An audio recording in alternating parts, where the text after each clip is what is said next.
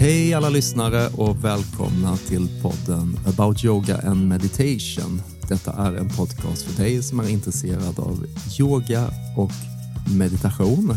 I varje avsnitt så kommer vi att guida dig i minst en meditation för att skapa lite lugn och ro i din vardag.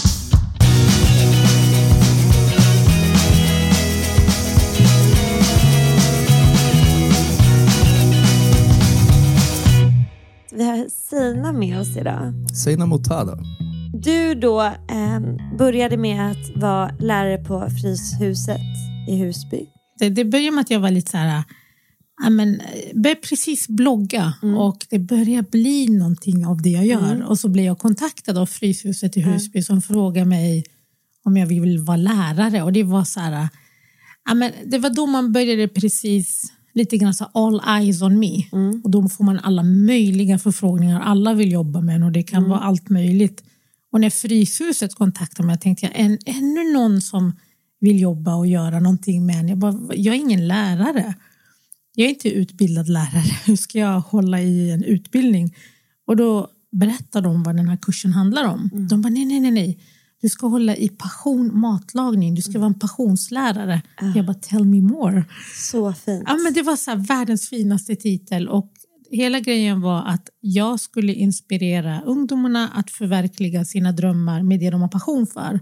Och visa dem att man inte behöver vara utbildad inom, om det är matlagning. Jag skulle hålla i passion matlagning. Det fanns passion dans. Det fanns passion basket. Att inspirera ungdomarna att förverkliga sina drömmar med det de har passion för. Men vad sällan man hörde ordet. Men det var helt väl fint. Fantastiskt. Ja, passion, otroligt fint. Basket, Ja, och passion, det är egentligen matlagning. Ja, och det var egentligen elevens val. Men de valde att kalla det för passion. Mycket bra. Passionskurs. Och jag sa direkt, ja, det här vill jag göra. Gud vad härligt. Ja. Fryshuset är ju otroligt. Jag har också varit yogalärare för Fryshuset ungdomar. Men du har ju så mycket i ditt liksom bagage eller på din tallrik. Eller på din tallrik är ännu roligare. Det var härligt. Dig. Men du är ju en bloggare.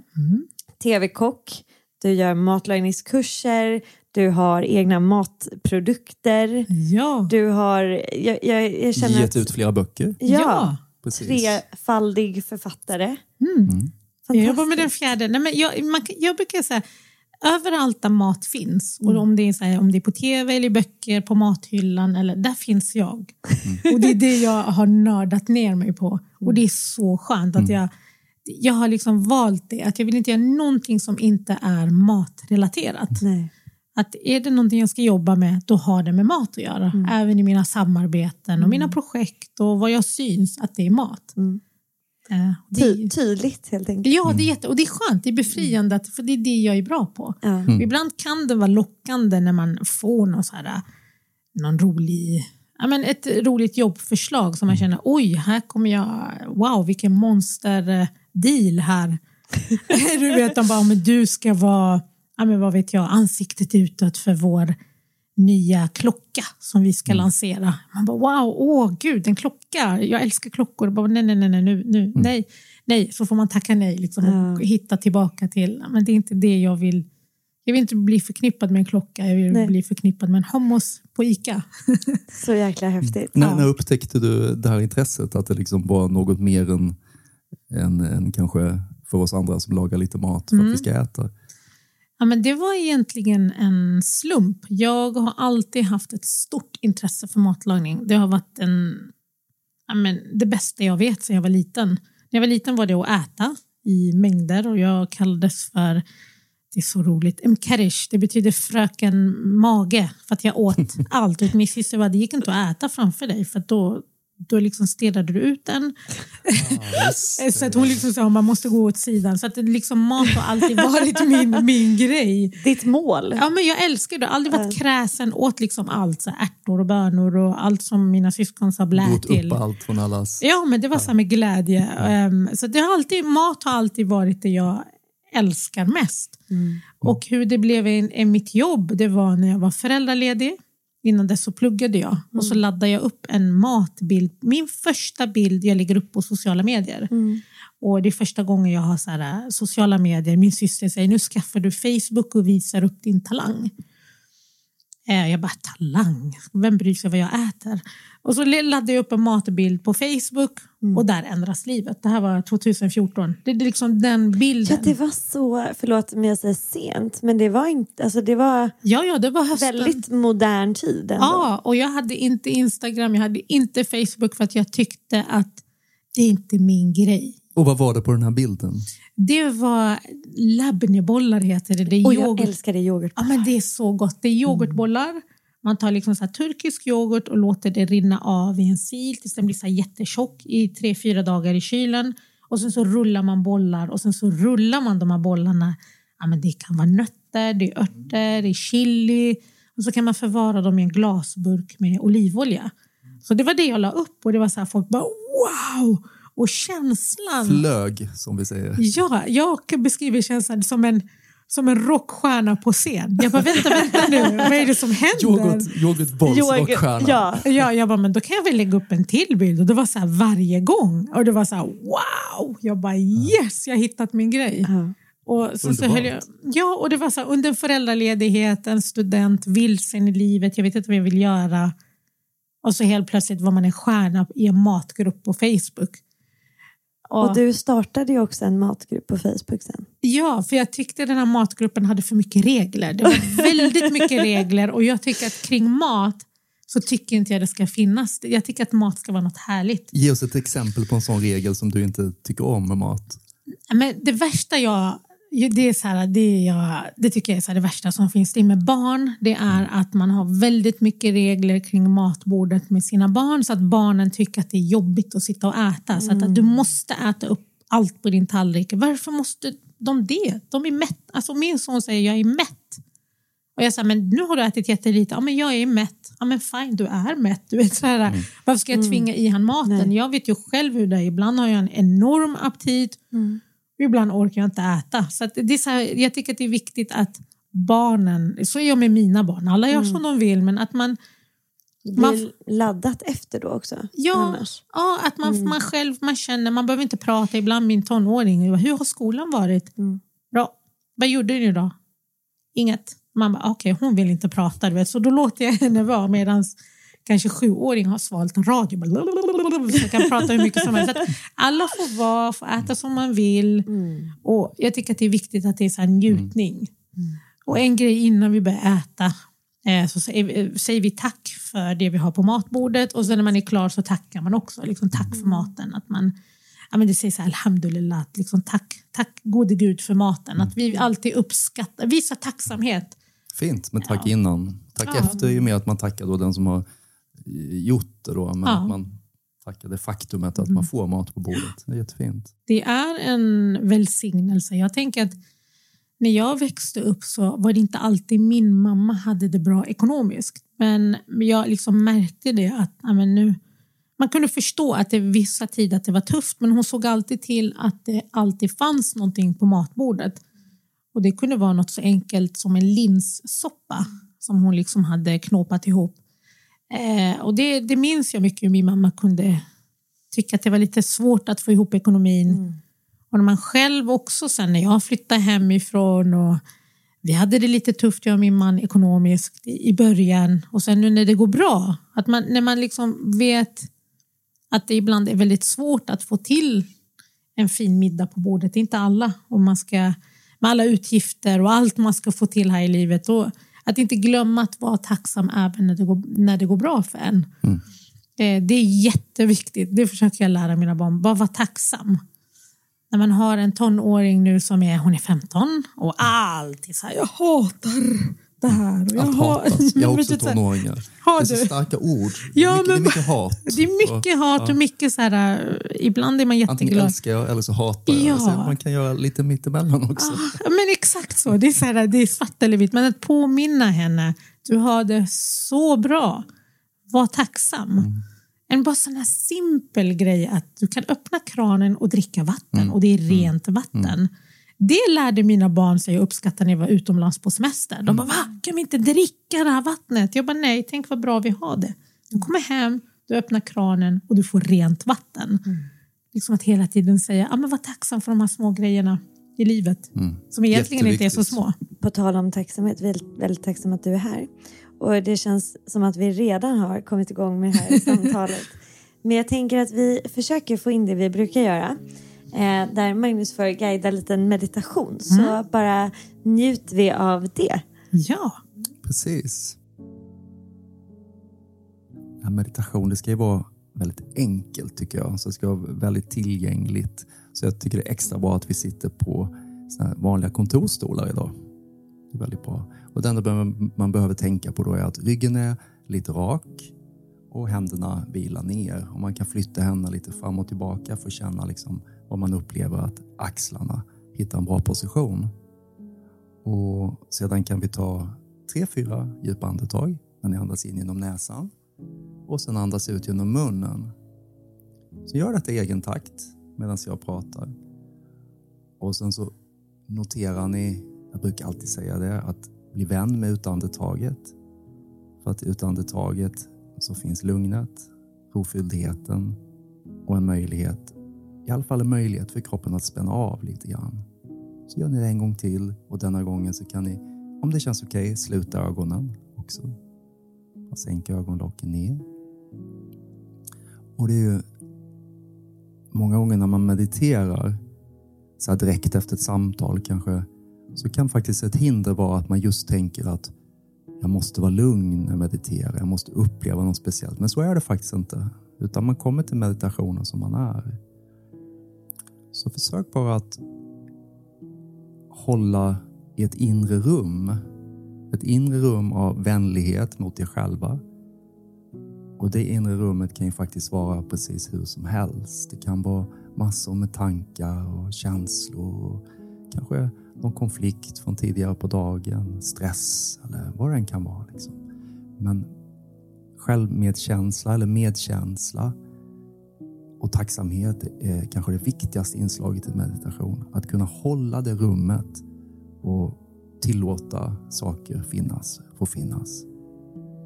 Hur ska man annars kunna förändra någonting om man inte stannar upp och är rofylld och accepterar det, ser det, att det är en del av en.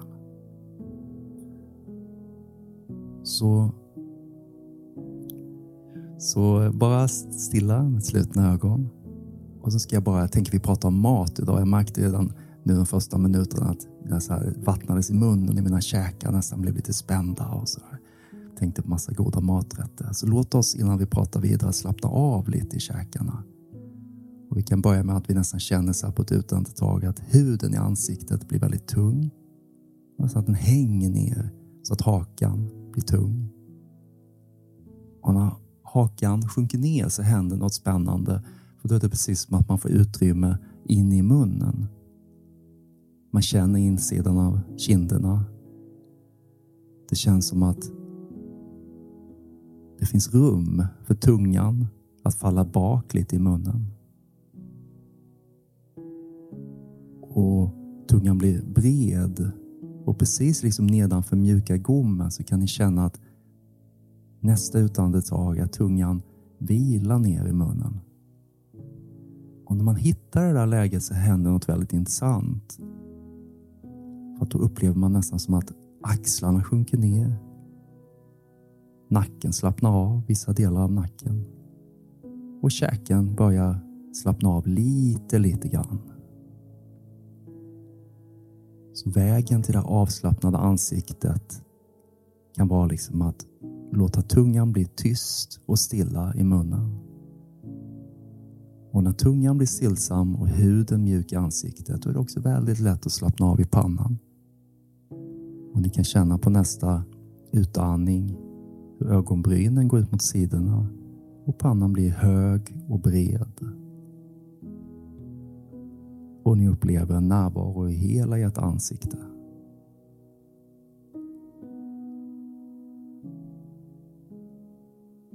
Och sen kan ni bara öppna ögonen mjukt. Och vi kommer tillbaka. Gud vad härligt. Blir sömnig. Vad bra. Det är ett bra tecken. När man sitter så här, vi har aldrig setts förut. Och det är inte så lätt. Nej. Att jag ska guida dig i meditation. Det kan ju vara lite märklig upplevelse. Men jag tänker om meditation verkligen fungerar så tänker jag att det går även i såna här situationer. Absolut. Jag känner direkt på något sätt hur mina axlar är mycket lättare. Jag tror att jag var lite spänd att jag hade dem uppe innan den här övningen. Och nu är de mycket mer så här, tunga. Och det är skönt. Mm. Man liksom anländer lite mer till ögonblicket och känner sig mer trygg. Det är precis som att man talar om för kroppen att den kan vara trygg. Och talar om för sinnet att det kan vara tryggt. Det är bra vid stressiga situationer. När man ska laga mat live på TV. Göra hela det här. Just det. Ja. Gör du någonting idag som en meditation? Mediterar du idag? Kan vi börja med? Nej, jag gör inte det. Jag mediterar inte. Jag är mer...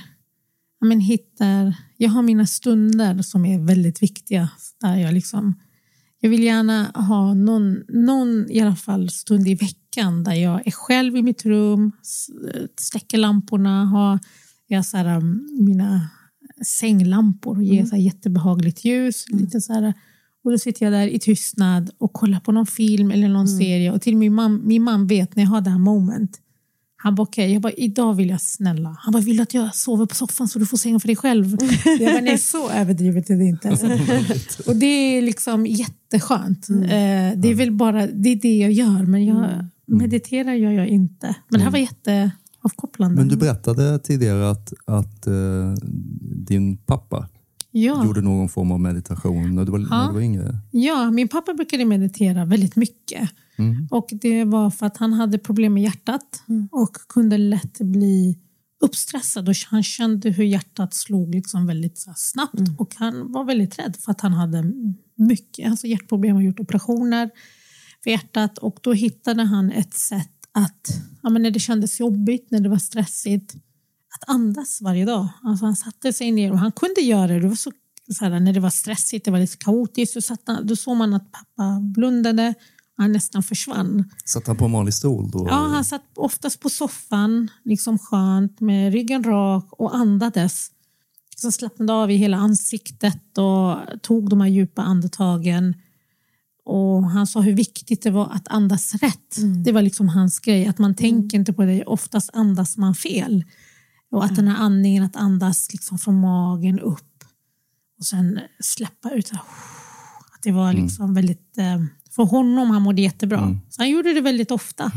Och han gör det fortfarande när det är liksom... När han behöver det. Det är jag var van att nu sitter min pappa och... Men hur var det som barn att se det? Blev man glad? Ja, för att han blev så lugn. Att min pappa har alltid varit en väldigt harmonisk och lugn person. Men jag såg att han mådde bra. Och det var trevligt att se att pappa mår bra när han gör det här. Och han kunde göra det även när det var lite jobbigt runt omkring. Och det tyckte jag var lite häftigt att min mamma var lite så här förbannad och skällde på någon. Och då han liksom gick inte in i den känslan. Då han andades och var... Men det är liksom... Ja, och det var så här... Wow! Jag tyckte det var lite så häftigt att han... Sällan när han blev äldre. Han var mycket mer när han var yngre. Mycket mer vad jag fick veta att min pappa kunde vara lite hetsig och aggressiv. Men sen så när han var äldre. Jag såg liksom aldrig det här temperamentet. Jag liksom såg han som alltid harmonisk. Det var med min mamma som var en virvelvind och högljudd och temperament och hon kunde nästan bli irriterad när han tog det lugnt. När han andades när hon var arg. Han bara, stänger du ut mig nu? Du vet så här, och han bara försvann och gjorde sina djupa andetag. Och sen kunde han bemöta henne med ett leende. Jag minns att en gång när familjen var samlad, vi var jättemånga, det var barn och det var kaos. Och min man, liksom, vi var precis börjat träffa varandra. Och han fick träffa min familj för första gången. Min morbror är där och barn är där. Alltså det är kaos i vårt lägenhet. Och en rökar liksom inomhus i lägenheten. Och min man, han tyckte det var jättekul med kaoset. Och jag bara tyckte det var lite pinsamt. Och helt plötsligt han bara, din pappa blundar och andas. Jag bara, han har sin moment, låt han vara. Och min mamma, han bara, gud vad härligt att han, när det är så här lite kaos. Ändå går det. Ja. Och han kunde somna också. Det var också hans grej. Att pappa somnar hur högt den är. Han sover på soffan och han tillät sig själv. Han bara, nej men nu behöver jag sova. Han kunde stänga av. Ja, han kunde verkligen, han kan få, liksom fortfarande göra det. Det kan vara Kallar han det för meditation? Ja, men han säger att det är meditation som han gör. Han reste väldigt mycket. Jag tror han fick med sig det när jag tror att han kom en dag när han hade gjort, jag tror det var i Kina. Han åkte mycket till Kina och Japan. Han köpte hem, han hade en butik där han sålde artiklar. Allt från mattor till soffor till... Ja, men ni vet sån här Mellanösternbutik, man kan gå in och man hittar allt möjligt. Jag älskar dem. Ja, men du hittar allt. Så här, du kan hitta en vas och så kan du hitta en påse ris och så kan du hitta lite pickles och hittar du en tavla och en klocka och han hade liksom en sån butik. Och han kom hem liksom efter när det res väldigt mycket att han lärde sig att meditera. Och han kom hem en dag, hade han gjort här på ryggen. Så koppat. Ja, och min mamma bara blev helt tokig. Jag trodde att det var sugmärken. Jag förstår det. Ja, det är klassiskt dåligt. Men då hade han koppat och det var liksom efter det som han... Det är ju kinesisk medicin. Just det. Så att både koppning och den här typen av andningsövningar. Det handlar ju också om att man får igång så här cirkulationen. Om du är spänd så har du de här kopparna som blir som ett vakuum så att du stimulerar blodtillförseln i området. Så det liksom blir som att man väcker det till liv. Ja, så hon var lagom imponerad. Nej, men vad har du gjort? Och det såg ju liksom så här, men man förstod ju att det här, för det var flera stora märken på ryggen. Symmetriska. Just det. Ja. Så tänker ni ha en relation med sidan om. Se till att sidmärkena blir symmetriska. Så kan ni säga att det har blivit koppar. Nej, klippa bort otrohetstipset i podden. Ja. Men vad häftigt. Men okej, så då... För det här tycker jag blir väldigt glad när jag fått höra det här. Du liksom har sett det här ändå i din vardag. Att det har varit del av ditt liv. Jag kommer ju alltid direkt till att jag gillar ju det. För jag själv försöker göra det till mina barn. För jag har aldrig sett meditation i min vardag. Från mina föräldrar. De är fantastiska på sina sätt. Men det har jag aldrig liksom fått med mig. Och jag tänker då att det som du beskriver som din stund när du ser till att det är lugnt runt dig och det är så stämningsfull belysning och att man liksom, du signalerar det så tydligt ut till din familj så här, det här är min tid. Det är ju någonstans en så här reflektion av sig själv att man så känner att nu behöver jag ha det här. Jag tycker det är så viktigt. Jag hade fram till för 2 år sedan då hade jag absolut inte det här. Alltså jag tyckte att min styrka och min grej var att jag kunde vara igång 7 dagar i veckan. Att jag var så här stolt att på helgen ska jag jobba. För jag har inte, det finns ingen utrymme för mig att vara ledig för att... Men man kände sig kanske lite viktig också. Att jag måste jobba, det var svårt att ta semester. Du behövde inte vila. Sociala medier sover ju aldrig heller. Nej, men det är liksom... Det blir ett problem. Ja, och det är också ett problem när man älskar sitt jobb. Alltså jag älskar mitt jobb. Och mitt jobb är ju liksom... så fort jag får en lucka så jag bara det där receptet jag har gått och tänkt på. Men då kunde min man gå in i köket 10:00 när barnen så vad gör du? Jag bara, men jag ska laga och fota maträtt. Och det tar tid och jag är sån som fotar steg för steg och sen så lägger jag upp maten, fotar, sitter och skriver receptet så att jag jobbade konstant. Och det var hela tiden. Och jag var igång.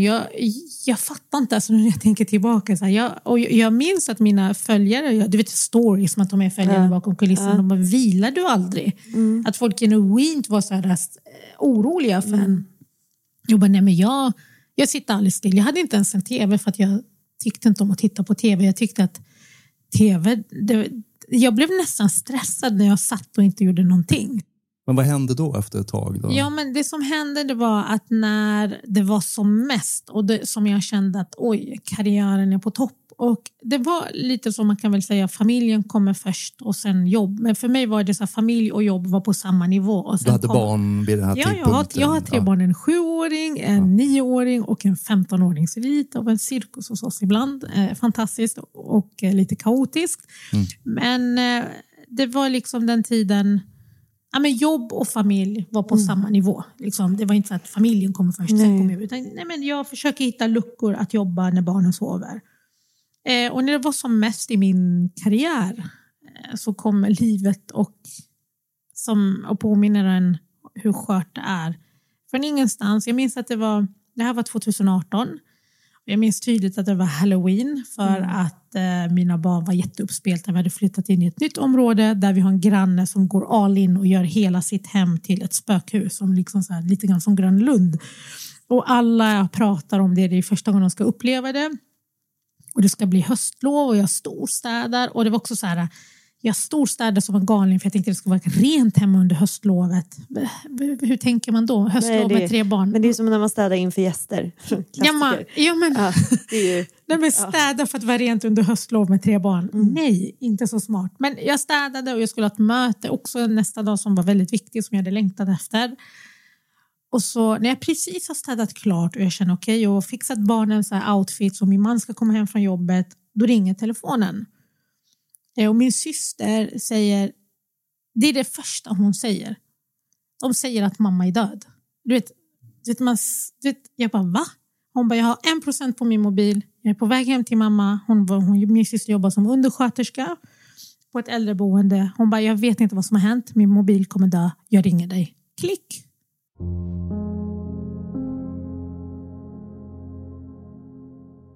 Vad händer då? Men du vet, jag fattar, jag tänker så här, det stämmer inte. Alltså hon har fått fel information.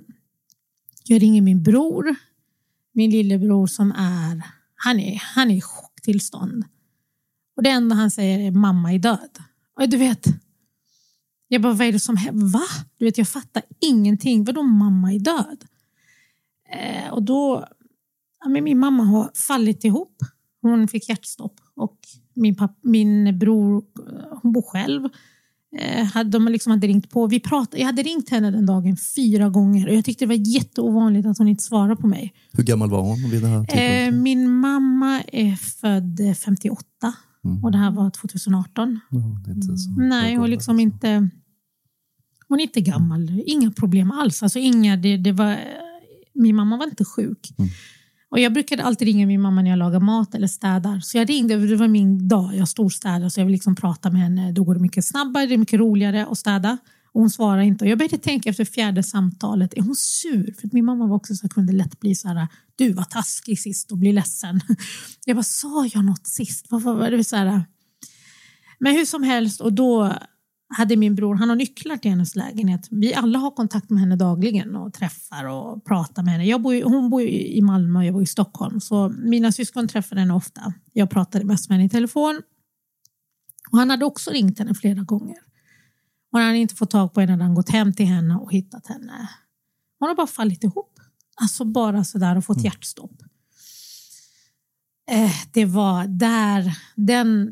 där ändrades hela mitt liv. Alltså allt. Det går inte, jag kan inte med ord förklara hur jobbigt det finns liksom.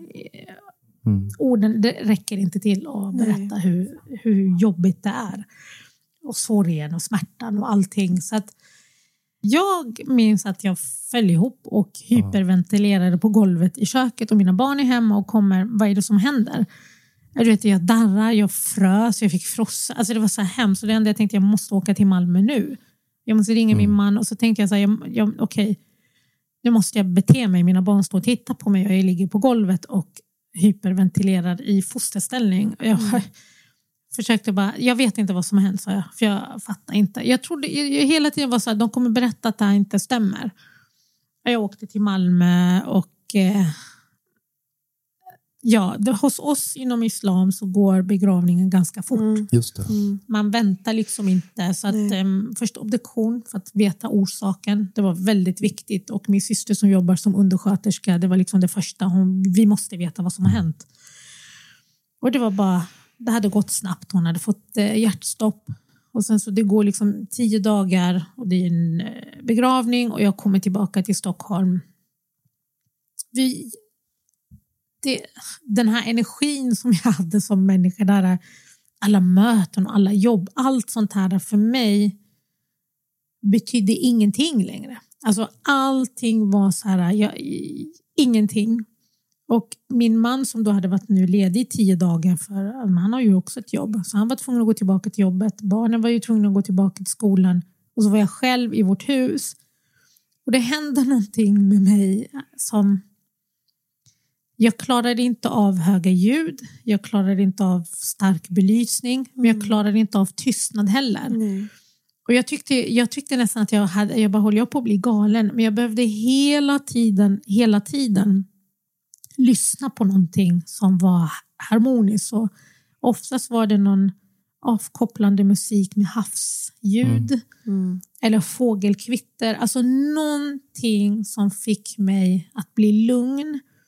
Jag frös liksom. Alltså det var en jättejobbig tid. Men min energi var på noll. Jag och mina syskon gjorde en deal. Vi sa till varandra, vi ska gå tillbaka till jobbet.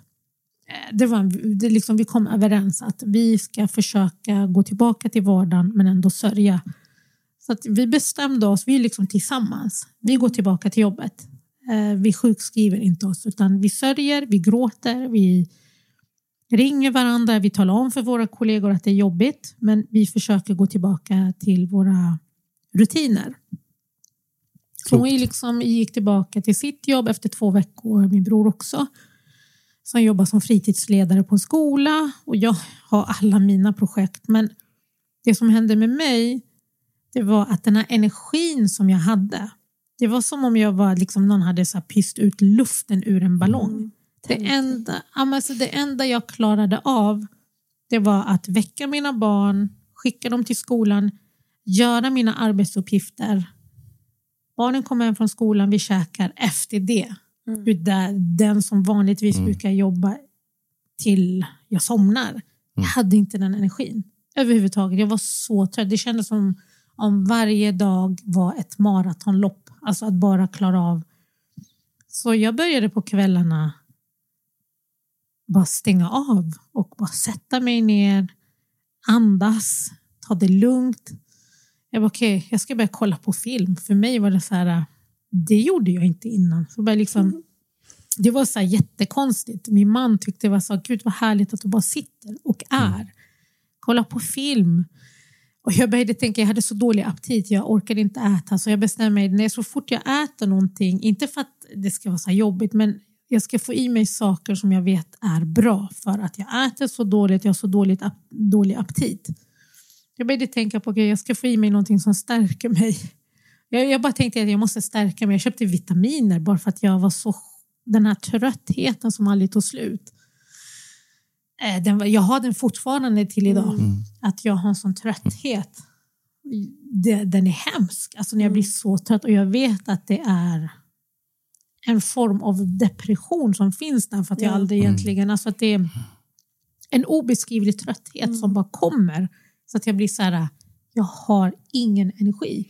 Men den sägerna som bara körde på, som aldrig stoppade, känns det som att du söker att komma tillbaka till det? Eller känner du aldrig. Att jag vill aldrig gå tillbaka. För det är så... Jag tänker att jag började liksom för mig själv. Jag fick en tankeställare efter min mammas begravning. Liksom när jag ville bara, efter begravningen i Malmö så ville jag bara komma hem. Alltså jag ville bara åka från Malmö för att det kändes som om Malmö, platsen som jag älskade, där mina föräldrar finns och där liksom jag växte upp.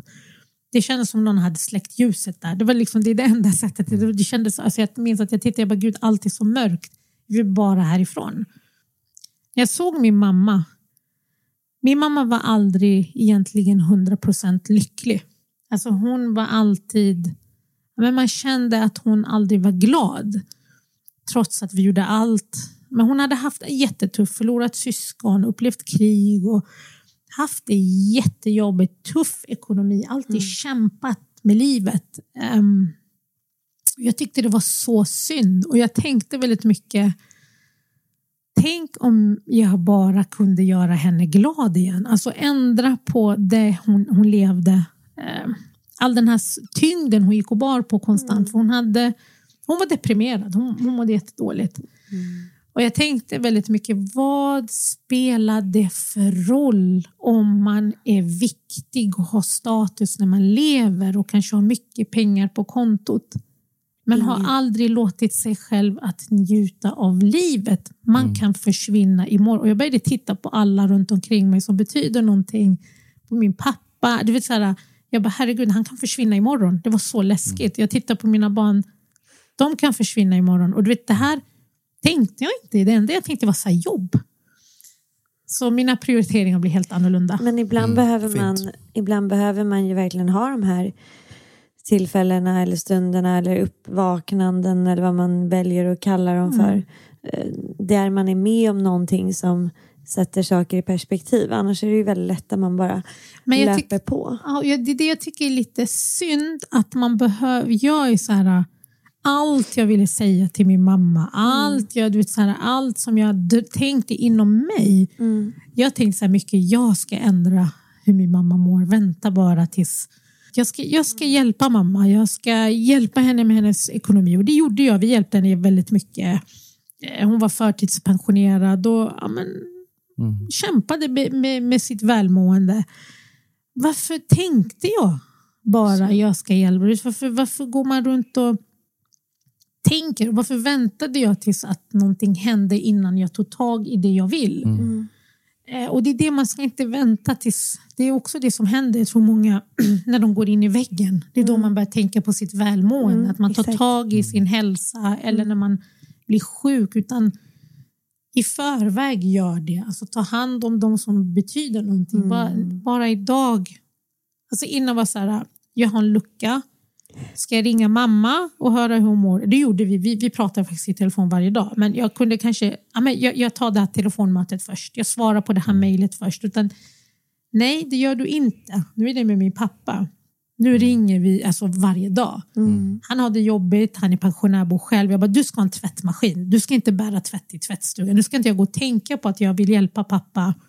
Du gör det nu. Jag gör det nu. Men är det så du har börjat göra i livet generellt? Att du försöker agera istället? Direkt. Och också det är fint, för jag har också varit med om att mina föräldrar varit sjuka, alltså dödssjuka båda två.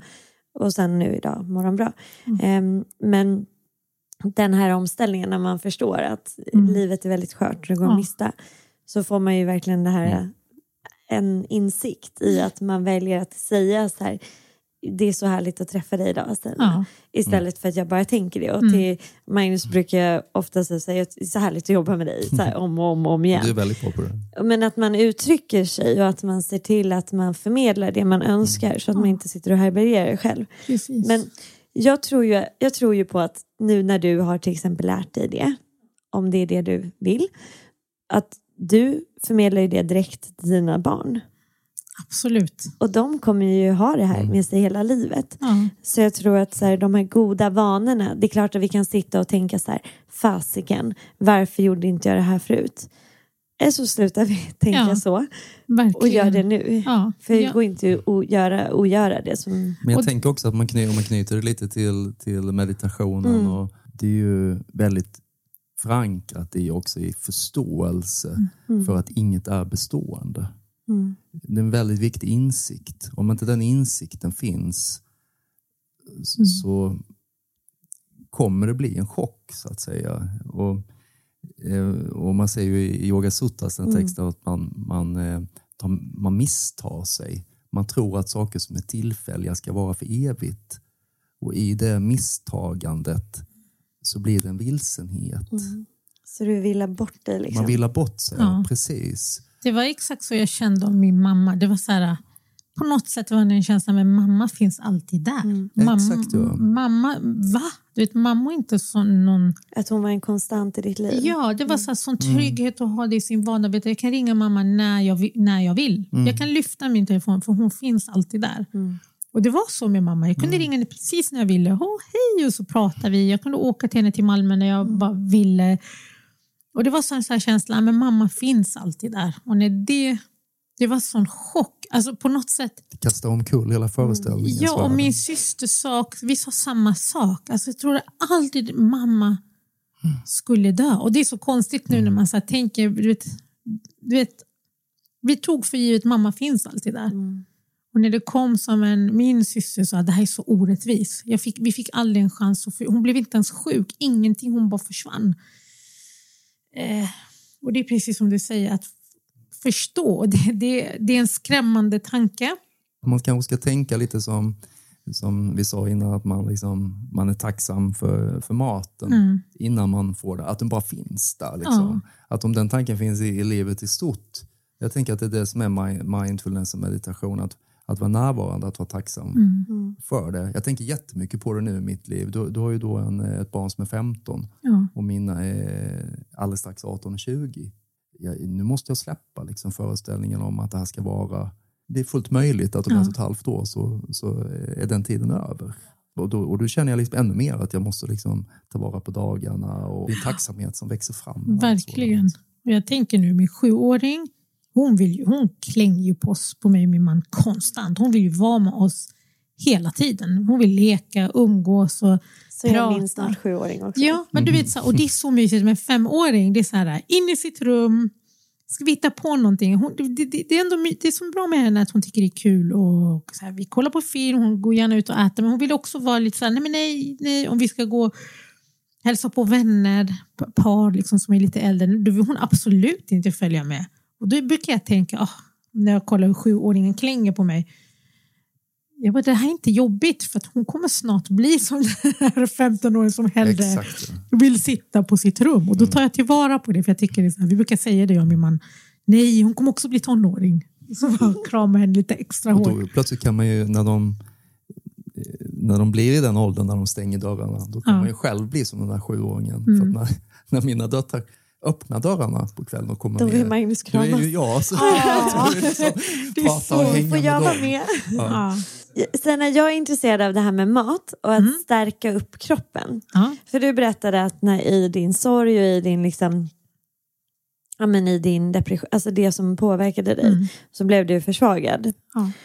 Och kände direkt att du behöver äta vitaminer och mineraler, vilket jag tycker är både fint och roligt. För vi är liksom lösningsorienterade människor och bara, vad gör jag för att bygga upp? Men jag och Magnus yoga Ashtanga yoga, som är en typ av yogaform som du kan se där på väggen. Och den är väldigt intensiv. Okay. Den är liksom väldigt kraftfull. Och då har vi... Man svettas, man bygger styrka, flexibilitet och sekvensen tar ungefär 90 minuter. Ja, den är svinjobbig, exakt. Och kul. Men det vi pratade om innan du kom och som vi vill fråga dig är lite så här, hur tänker du kring mat för hälsa? Och mat för att stärka och bygga kroppen. Jag tycker så när ni säger de här på den här tavlan, man ser de här rörelserna, att de är intensiva och att man svettas. Jag vet, alltså när man rör sig och pulsen ökar, det är jobbigt. Men endorfinerna i kroppen sen, hur skönt det är. Vi hade så här studsmatta på tomten. Jag brukar ibland så här, okej, när det blir så här lite jobbigt, då går jag och hoppar på det. Mina barn tycker det är så kul. De filmar mig alltid med sina mobiler. För att jag är kanske inte den smidigaste hopperskan. Men du vet, endorfinerna, lyckan i kroppen och den här känslan att känna sin kropp och röra och öka pulsen, den är fantastisk. Det är så skönt. Så att jag brukar säga, rörelse är jätteviktigt. Och inte av att man ska tänka många kanske kan koppla rörelse till att det har med träning och träningshets att göra, för att man ska tänka på att bygga upp sin kropp, utan så tänker inte jag, utan jag tänker mer att jag vill röra på mig för att jag mår bra. Det händer så mycket när jag rör på mig, bara av att dansa med mina barn och sätta på en tramsig låt och bara få igång kroppen. Så det tycker jag är superviktigt, och det är härligt att ni har en sån här ansträngande yoga, men det ser lite, när jag kollar på de där benen i luften, den kommer inte jag klara av. Den gör vi inte idag då? Nej. Den var jobbig. Men när det gäller mat, där tänker jag också att det är väldigt viktigt. Jag tycker att pekpinnar i matlagning, det har jag absolut inte, speciellt i mitt flöde till folk, utan jag försöker lyfta fram bra mat utan att det ska kännas jobbigt. Så att jag säger inte, den här kakan är sockerfri, utan kalorier. Jag tänker liksom inte så, utan jag tänker mer bra mat. Men vad är bra mat? En viktig grej i bra mat, det är att det smakar gott. Det är liksom det, för att när man äter en måltid som är god och man känner att man njuter, för mig är det en av livets största njutningar, att njuta av en god måltid. Jag tycker alltså de flesta i alla fall, när vi äter mat och det är så gott att man blir varm, Det är liksom en fantastisk känsla. Att man bara njuter, man bara känner att det är så som man säger så här, umami. Alltså att det är så gott att man inte kan beskriva. Det är liksom, det är livet tycker jag. Unna dig mat som smakar gott och njut av maten. Och mat som kanske lagas från grunden tycker jag är viktigt. Jag tycker inte det är något fel att man käkar halvfabrikat. Vill man ha sina potatisbullar och kör en färdig tomatsås på burk, ät det. Liksom, känn ingen press. Men ta dig tiden ibland att laga en gryta från grunden och ha i råvaror. Jag tycker det är jätteviktigt att försöka jobba med råvaror efter säsong. Att man liksom så här, nu är det säsong för grönkål. Men då ska jag ha i det i min matlagning, i salladen.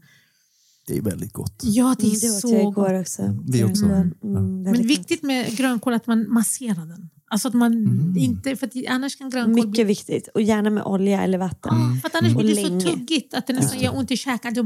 Plus att de smakar helt annorlunda när den är masserad. Ja. Det är också mindfulness. Att stå där och massera sin grönkål. Skojar inte. För man kan inte göra något annat. Nej, men det är så. Om man härligt. känner att man ger den här grönkålen kärlek. Alltså du liksom så här pressa. Gniden. Det är väldigt härligt. Ja, och den släpper vätska och suger. Det sitter både Seina och Sheila och liksom... Ja, alltså nu blir jag så sugen på grönkål. Jag med. Nej, men alltså liksom så här, att ta sig tiden och laga en god måltid och bara liksom njut av den. Så att jag kan säga att bra mat att äta ganska mycket vegetariskt. Det är, tycker jag är nummer 1. Att minska köttet. För att jag tycker att kroppen mår så mycket bättre när man äter grönsaker. Man får in så mycket i sin måltid. Det är så lätt att göra en kötträtt. För du behöver liksom, till exempelvis tacos. Du steker köttfärs och kryddar upp det. Så har du liksom en komplett måltid. Men när du ska börja jobba med vegetariskt, då får du in mer. Då pratar inte jag så här vegofärs, men alltså om du istället ska minska köttet och ha i bönor i maten. Gör det på linser. Ja, men man får in så mycket mer i sin kost, mer smaker. Och det är mer hälsosamt för kroppen. Också ur ett miljöperspektiv om vi nu ska börja nörda ner oss. Definitivt. Och ur ett så här, fiber, alltså vad du sätter i dig. Jag äter ju mycket av de här vegofärs-produkterna och så. Och tycker de är väldigt goda. Ja, absolut. Har du några favoriter så här, inom där som du tycker bättre? Ja, jag tycker formbar färs, den här färsen som nästan... Alltså, ja, och det finns även de här som är i så här kyldisken som nästan ser ut som en riktig köttfärs. Den är så här röd och så här Beyond Meat har en variant. Den är så bra. Ja. Alltså Beyond Meat-hamburgarna, mina barn äter mycket hellre dem än med kött. Ja, men jag tycker jag tycker de är helt fantastiska. Ja, och det är nästan så här, jag kan tänka mig för någon som då är vegan och äter det kan nästan vara lite creepy för att det är så kött. Ja, men det är så köttlikt, alltså det är helt galet. Så att jag tycker de här formbara färserna är ett jättebra sätt att få in, att minska köttet på det sättet och äta det. Och den här till exempel Beyond Meat, den har fått färg av rödbetor, innehåller inga. Okej, nu låter jag sponsrad. Vi är sponsrade av Beyond Meat. Vi önskar att vi var sponsrade av Beyond Meat. Skicka oss gärna var vi fakturerar. Ja, men jag tycker det är så bra. För att det är liksom så här, det är ett bra sätt att minska köttet och få in lite så här vegoalternativ. Men okej, men så här, snabba frågor då. Är det någonting som du tycker att man bör få i sig mer av som du tycker att vi inte äter tillräckligt av generellt? Jag kan tänka mig att jag vet inte hur bra vi är i Sverige på att äta baljväxter och bönor och linser. Jag tycker det är fantastiskt. Uppvuxen med mycket bönor, används mycket i Mellanöstern. Jättemycket. Det tror jag är någonting. Men låt oss säga att man ska laga en rätt om man då äter kött. Och det innehåller 600 gram köttfärs eller kött. Halvera mängden och ersätt det med belugalinser eller kidneybönor och alltså få in mer bönor. Jag har alltid konstant burkar tetrapack med bönor och linser. Alltså när jag är hungrig. Alltså jag är hungrig, jag vill få i mig någonting snabbt. Slänger ner kikärtor i en stekpanna, krydda upp det lite grann, lite spiskummin, paprikapulver och så gör en wrap av det. Det är liksom så gott. Så att mer baljväxter och linser. Jag har en till kort fråga. Hur tänker du kring din morgonrutin, din morgonritual? Vad är det första du konsumerar? Kaffe. Alltså jag går som en zombie till kaffebryggaren. Det är liksom så här, det är nästan så här, när kaffebryggaren är igång jag behöver det. Ja, det är fantastiskt. Det känner jag mig trygg. Liksom, det är det första jag gör. Om man tittar hälsotecken och hysterin kring det för övrigt också, så är det alltid så här, man ska dricka ljummet vatten med citron och ingefära eller stärkande gurk hit och dit och inget sånt. Jag vill ha mitt kaffe. Du vet, punkt. Du vet, ska det vara svart eller med mjölk? Nej, men lite mjölk. Alltså det är inga kompromisser. Ja, vanlig mjölk. Och jag gillar gärna, om jag ska dricka en till kopp senare, då vill jag gärna ha havremjölk. Men första koppen ska det vara mjölk. Ingen trams innan. Alltså det går inte. Jag kan inte. Ett tag så kände jag så här att jag ville dricka sellerijuice. Ja. Det är ju jättenyttigt. Ja, det är jättenyttigt. Det gäller att välja en selleri som inte är så grön. Så slipper man att den är bäst gärna så att den är så här lite ljus. Helt klart ekologiskt när man ska pressa. Det tycker jag är jätteviktigt när man pressar överhuvudtaget egentligen. Men just när man ska pressa juice så att man inte får i sig massa. Inte råsaftcentrifugeraren. Ja, alltså precis. Då vill man gärna ha en ekologisk. Då var jag så här. Och då fick jag tips om att det är jättebra att dricka sellerijuice på tom mage, alltså man inte har druckit någonting annat. Det var där jag bara, aldrig i livet, jag ska ha mitt kaffe först, sen kan jag dricka sellerijuice. Jag känner också för genuina kaffeälskare som du verkar vara och jag också är, så känns som att ens relation med sellerijuice blir kort, känner jag. Ja. Men hörni, alltså jag står ju då medans jag väntar på kaffemaskinen så dricker jag ljummet vatten, ett jättestort glas ljummet vatten. Så jag häller i först kallt och sen häller jag i hett vatten och så bara sveper jag det, för då tar kroppen emot vattnet bättre. Ja, men vatten brukar jag dricka också. Ett stort glas och då känner jag att du kan ta 2 koppar kaffe. Ja, men vatten, men det tycker jag, det kan jag dricka om jag är så här, ibland kan man vakna jättetörstig. Det tycker jag är bara nice att dricka vatten, men inte så här dricka. Men inga hälsojuicer innan kaffet helt enkelt. Jag vill inte att du ska förstöra. Alltså första kaffekoppen är... Ni två. De är helt heliga på det. Nej, men den första koppen den är speciell. Men den första koppen den är oslagbar. Den andra, tredje, nej. Det spelar ingen roll hur bra kaffe. Vi är ju ashtanga-yogisar så vi tycker också om kaffe. Men det hela ritualen tycker jag också, för att man går ner och sätter på koppen och min fru brukar, så här, hon säger att hon hör när kaffekokaren går, då börjar hon göra sig färdig att komma ner och så är det ganska tyst. Ja, och det finns en oskriven regel, den som går upp först är den som brygger kaffe till båda. Ja. Liksom. Jag preppar alltid kaffemaskinen, alltid klart. Den jag gör är zombieaktigt, går upp och trycker på. Det är proffsigt, småbarns. Varenda sista jag gör när jag går och lägger mig. Alltså om du gillar kaffe, då måste du uppleva den eritreanska och etiopiska kafferitualen. Alltså det är en grej som man gör, som jag fick uppleva, det är helt fantastiskt. Man tar, liksom, det är en hel grej kring kaffe som är nästan, det är så härligt att uppleva det, för att man tar gröna kaffebönor och man rostar dem.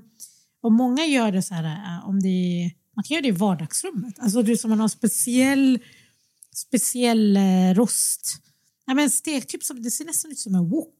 Och så har man det över öppen eld. Då har man en gasspis och så står man och rostar kaffebönorna varsamt och länge så att det doftar. Och så maler man dem och sen så kokar man kaffe. Så det här kan ta upp till så här 35 minuter. Och sen när kaffet serveras så är det med popcorn. Kaffe och popcorn. Alltså det köper jag rakt av. Ja, det var... Saltade popcorn eller? Nej, helt neutrala popcorn. Och vill man göra det lite sött och tillsätter man russin bland popcornen, alltså man bara liksom så här. Så kaffe och eritreansk och etiopisk kaffe och popcorn. Det är så, du måste uppleva, om du gillar kaffe, upplev det. Hitta någon restaurang som gör det.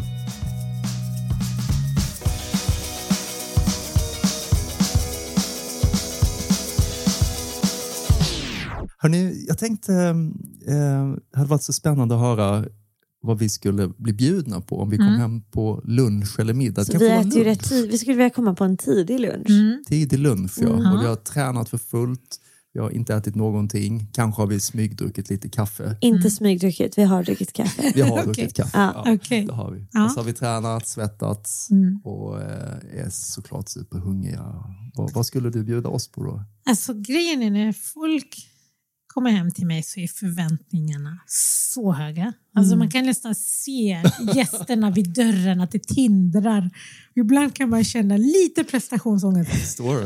Och då blir det riktigt så här, och det är samma sak när man blir bortbjuden. Det är inte som din mat att de ska ursäkta sig, och då jag är inte alls kräsen. Men jag kan tänka mig att förväntningarna är lite högre, det är lite spännande. Kanske kan ha hänt att ni har scrollat lite grann på mitt Instagram och bara... Kanske lite grann. Så att, då måste jag imponera. Jag kommer inte bjuda på en snabb pasta, utan då kommer Jag tänker kanske att du redan, nu ska inte jag lägga mig, men jag tänker att du kanske redan står och fixar det etiopiska kaffet.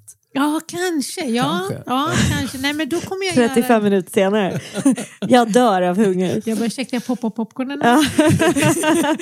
Nej, men jag hade nog bjudit på libanesiskt. För att det är det. Ja. Jag kommer ursprungligen själv från Libanon och det är lite... Nej, men det är min så här, paradmat. Då hade jag bjudit på lite tabbouleh som är en persiljesallad. Och jag hade faktiskt, om ni hade kommit till mig i säsong för grönkål, nu blir om det är någon libanes som lyssnar, då blir det dålig stämning. Men testa att göra tabbouleh på grönkål. Det har jag gjort. Det är så gott. För jag gjorde med pärlcouscous. Ja. Ja, men Istället för persiljan? Eller ja, att jag hackar grönkål. För att persilja och grönkål har samma så här lite järnaktiga smak. Det är grönt, det är tuggigt.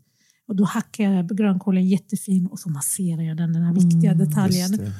Och sen så hade ni fått hummus och baba ganoush. Hade du gjort hummusen neutral eller hade du gjort någonting speciellt med den? Nej, jag hade nog behållit den neutral. Så här, liksom. Du börjar bli hungrig, va? Ja. Och jag tittade på ditt konto igår och faktum är att jag stannade extra mycket vid en bild där jag tror att det heter hummus bowl. Ja. Det var det grejer. Alltså den där hummus bowlen. Men ur ett näringssynpunkt, vilket jag är alltid så här näringsjägaren av i alla fall mig och Magnus, så är ju det här helt fantastisk mat också som är liksom vegetariskt, super tasty, veganskt nyttigt. också. Ja. Alltså jag hade liksom gjort en sån här liten meze, kanske tagit med någon falafel. Kanske den här hummusbowlen, alltså lite så här fräsch libanesiskt och ett gott bröd till. Gud vad Det härligt. låter fantastiskt. Ja. Vi väntar ju på inbjudan och där fick vi den. Efterrätt också. Ja, där blir det nog någon... Jag tänker vi ska dricka kaffe och prata lite.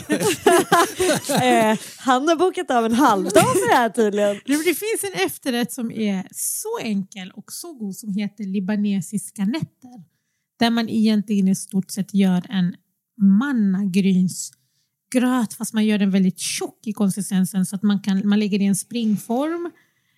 Man kokar liksom en mannagrynsgröt med mannagryn, mjölk och vaniljsocker. Så lägger man det i en springform så stelnar den sen så ser det nästan lite som cheesecake. Och så toppar jag det med vispad grädde, pistagenötter och så serverar man antingen honung eller sirap. Så det får du som efterrätt. Underbart. Tack snälla Stina för att du var med. Tack. Det här var ett jättehärligt samtal. Jag känner att vi har kommit både till insikt och kanske även till nyfikenhet för vad som kommer. Ja, och de här övningarna vi gjorde, alltså wow. Jag ska ta till mig dem och göra dem. Det var jättehärligt när du beskrev, nu blir pannan bredare. Det var så konstigt att det var exakt det jag kände. Tungan känns tjockare. Jag bara, va? Hur vet han vad jag känner? Tusen tack för att du tog dig tid. Tack snälla. Tack.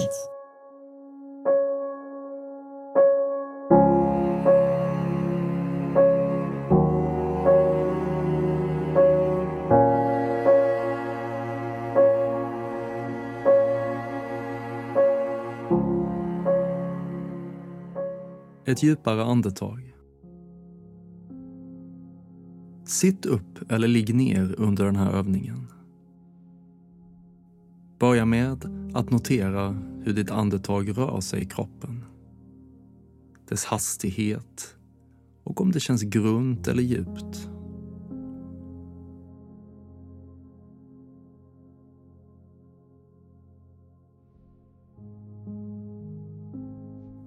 om andetaget är grunt och rör sig högt upp i bröstet, försök att mjukt justera det så att andetagen ut och in blir ungefär lika långa.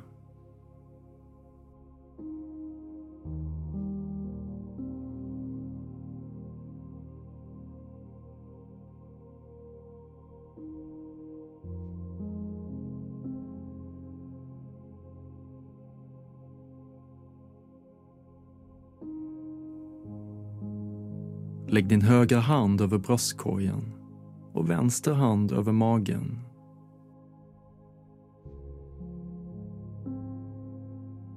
I vilken hand känner du andetaget tydligast? Var finns det mest rörlighet? I bröstkorgen eller i magen?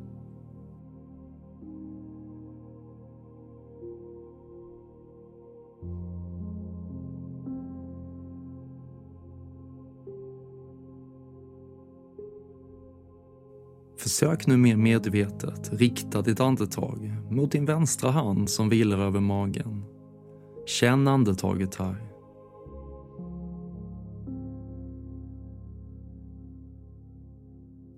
Samtidigt som din högra hand noterar hur andetaget inte känns lika tydligt i bröstkorgen.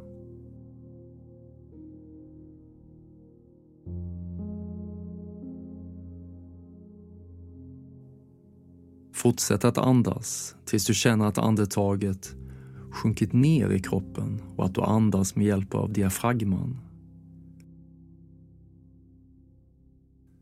Känn magens rörelse när du andas in och när du andas ut.